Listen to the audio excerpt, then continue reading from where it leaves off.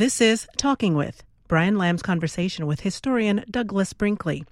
Episode 3 starts after this. Back to the fact that you wrote your dissertation, but how did you physically get Yale to say, we'll publish it?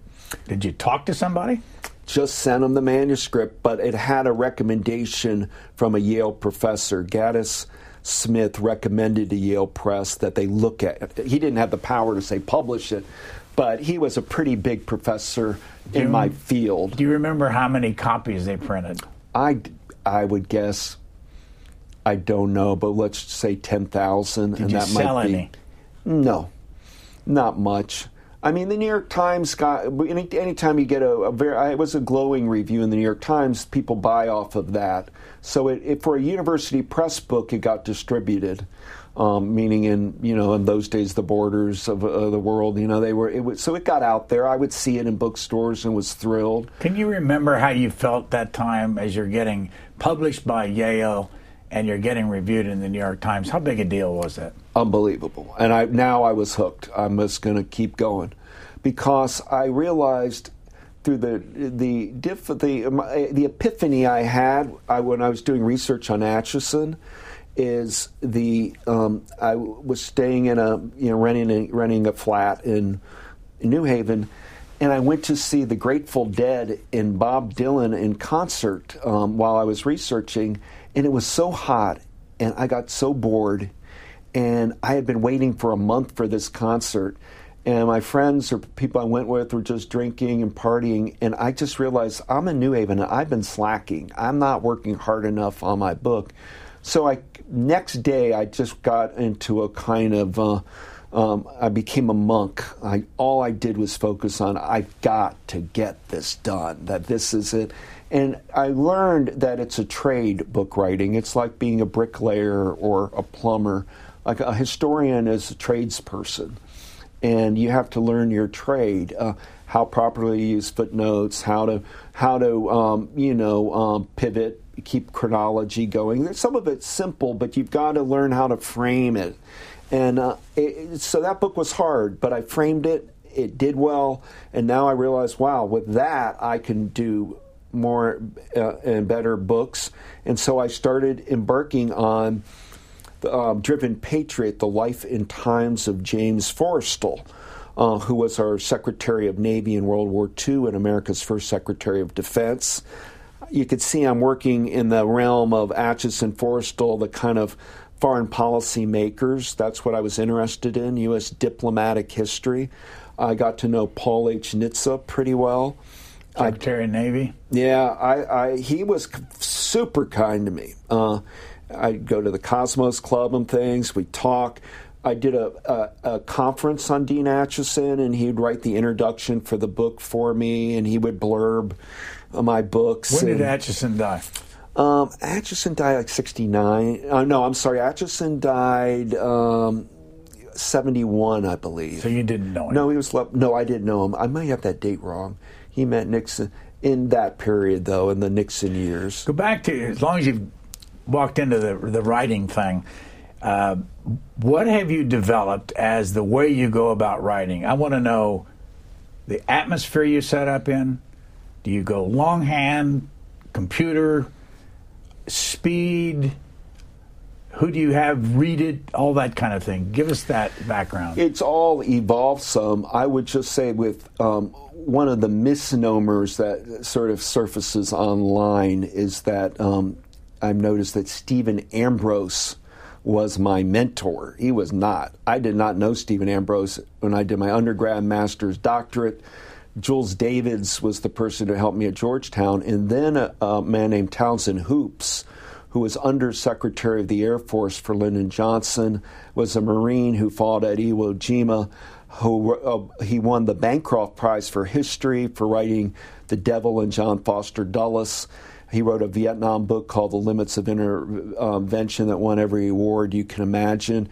He lived here in Chevy Chase, and we embarked as a team together to write the biography of Forrestal. And I learned a lot from Townsend Hoops. He was from Duluth, Minnesota, and was quarterback of Yale football team.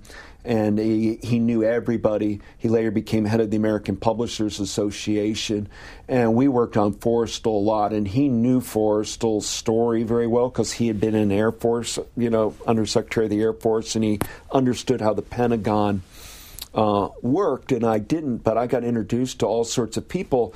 His best friend, Hoops, was Zygmunt Brzezinski, and so I would go over for dinner with Brzezinski and Najib Halabib, and, we would, talk about world affairs and all. It was like a tutorial, and I then got a job and taught for a year at the U.S. Naval Academy in Annapolis. Taught for a year? Year, 5. I had to do 10 classes, and I did Western civilization. 10 total classes? Yeah. And in teaching early morning, they just used me as young, to help. But that was hard because I had to then learn Zola and Proust and things to put into these classes that I was doing on Western Civ. And let me go back, though. Do you teach every day, or did you just teach a total of 10 classes? No. I would teach all week long, regular.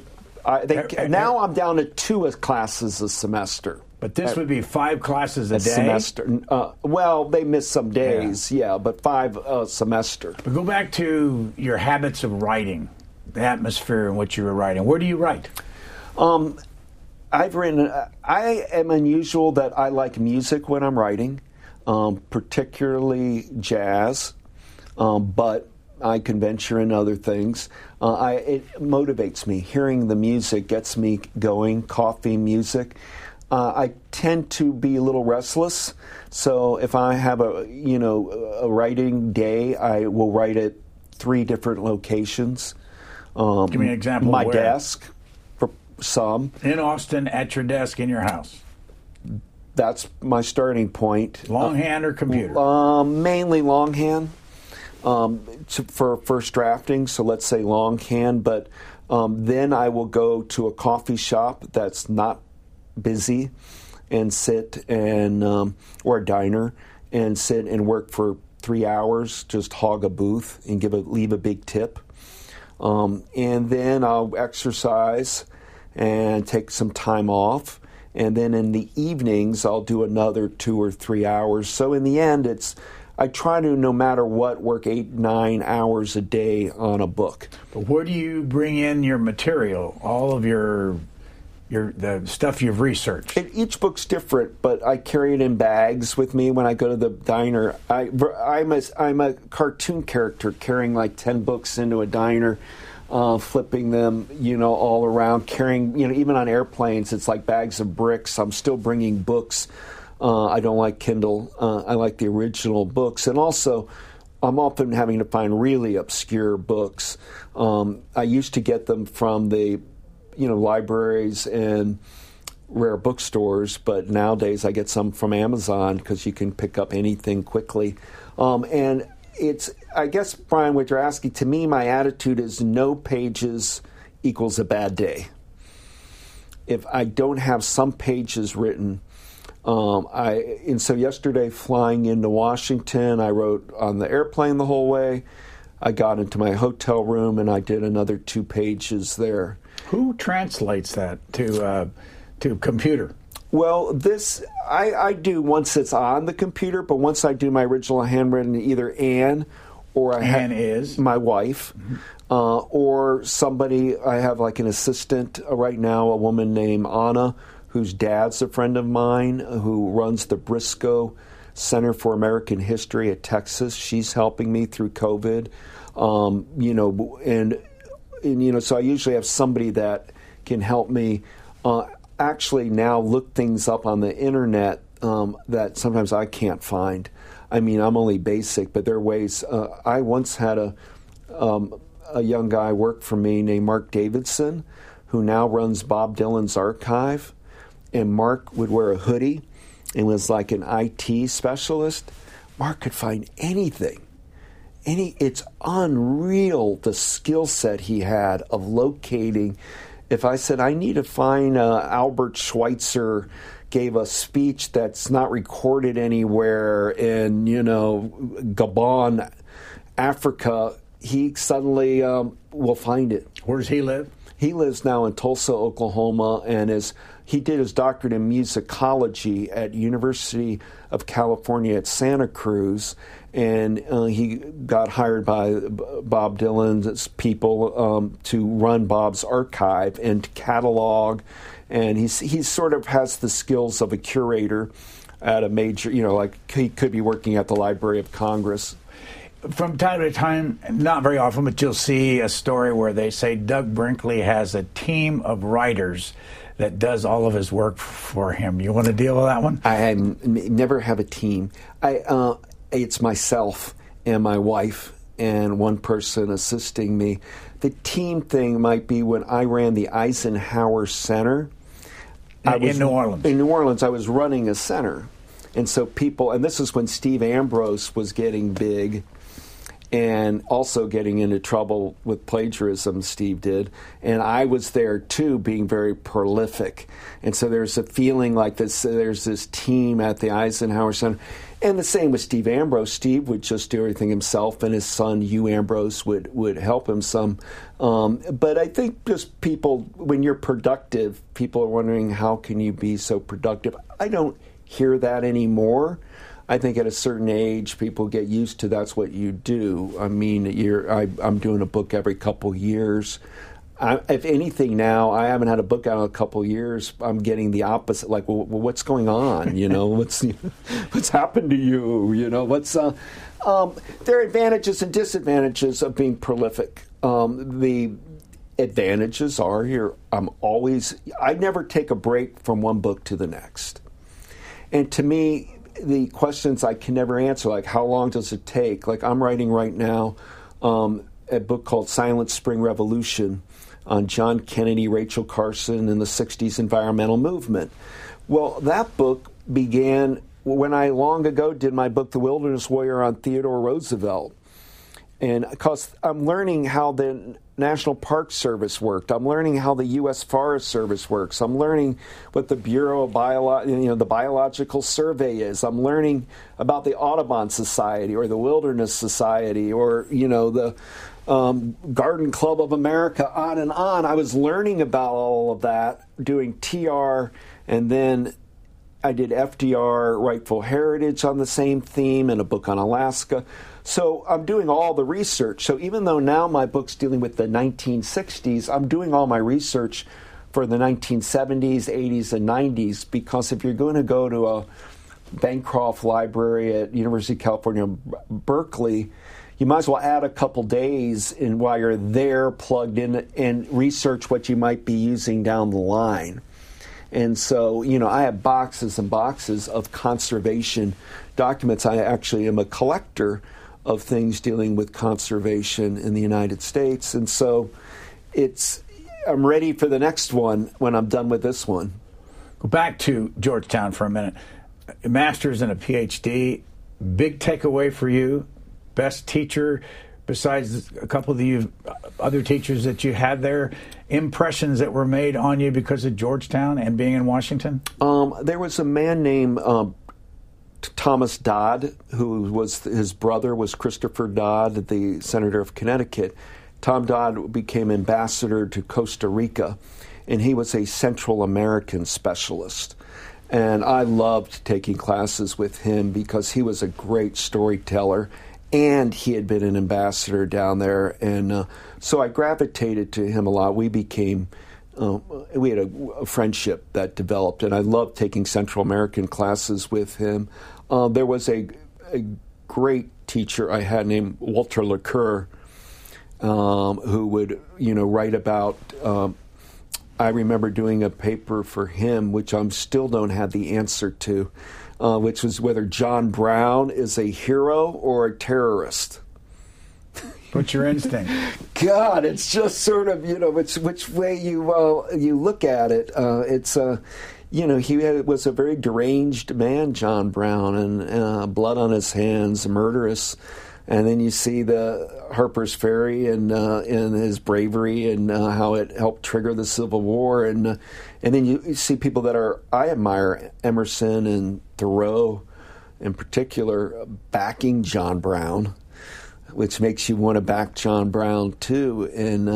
And yet we were looking at where terrorism and modern terrorism, and yes, he was a terrorist. So the Kerr used to force an issue like that had no easy answers on on world history, and it was intense. You've taught at Hofstra, Tulane, New Orleans University, and he ended up at Rice. He also taught the Naval Academy. What did you learn through high school, through Georgetown, through Ohio State, about what a good teacher is? I never had to. I just believe in the term storytelling. I want people to lean forward and say, when I do a lecture, never to be bored.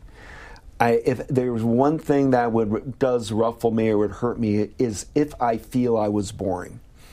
And it works for me because I'm not going to be able to educate students on everything. I'm still learning things every day, but I can maybe get them to want to read books and get excited. I'm trying to get them excited. Like, you're taking a class with me at any of these schools on presidential history. I want you to feel you know Washington or James Monroe a little bit or William McKinley, or at least want to follow the presidency in your life, reading op-ed pieces, maybe an occasional biography.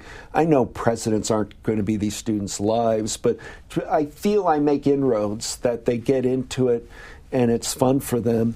And that's exciting for me. And because I come from my mom being a teacher, the teaching part's been easy for me in the sense of coming in and doing the lectures. It's the writing part so much harder. But I learned over time, Brian, that through publishers, good editors, when you get feedback on this is, my problem is tangential material.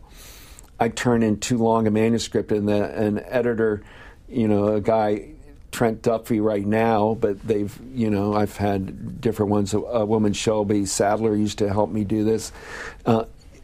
Like an X, are you kidding me? Your subject is John F. Kennedy, and now you're going into the life story of Ted Sorensen, and then you're going the life story, and you start losing the narrative. So editors have helped me kind of keep it focused. Even with that said, a lot of my books are probably too long that I reject cutting things out, because I always feel if I don't put those tangential characters in, they might get lost for history. I'm not, so it's sort of, I'm doing it out of actually what I think a noble cause, but I might be self-defeating myself by bringing so many characters into a given narrative that the reader might lose track of them. Douglas Brinkley is an American historian and author. You can listen to more interviews with him by searching his name in the video library at cspan.org.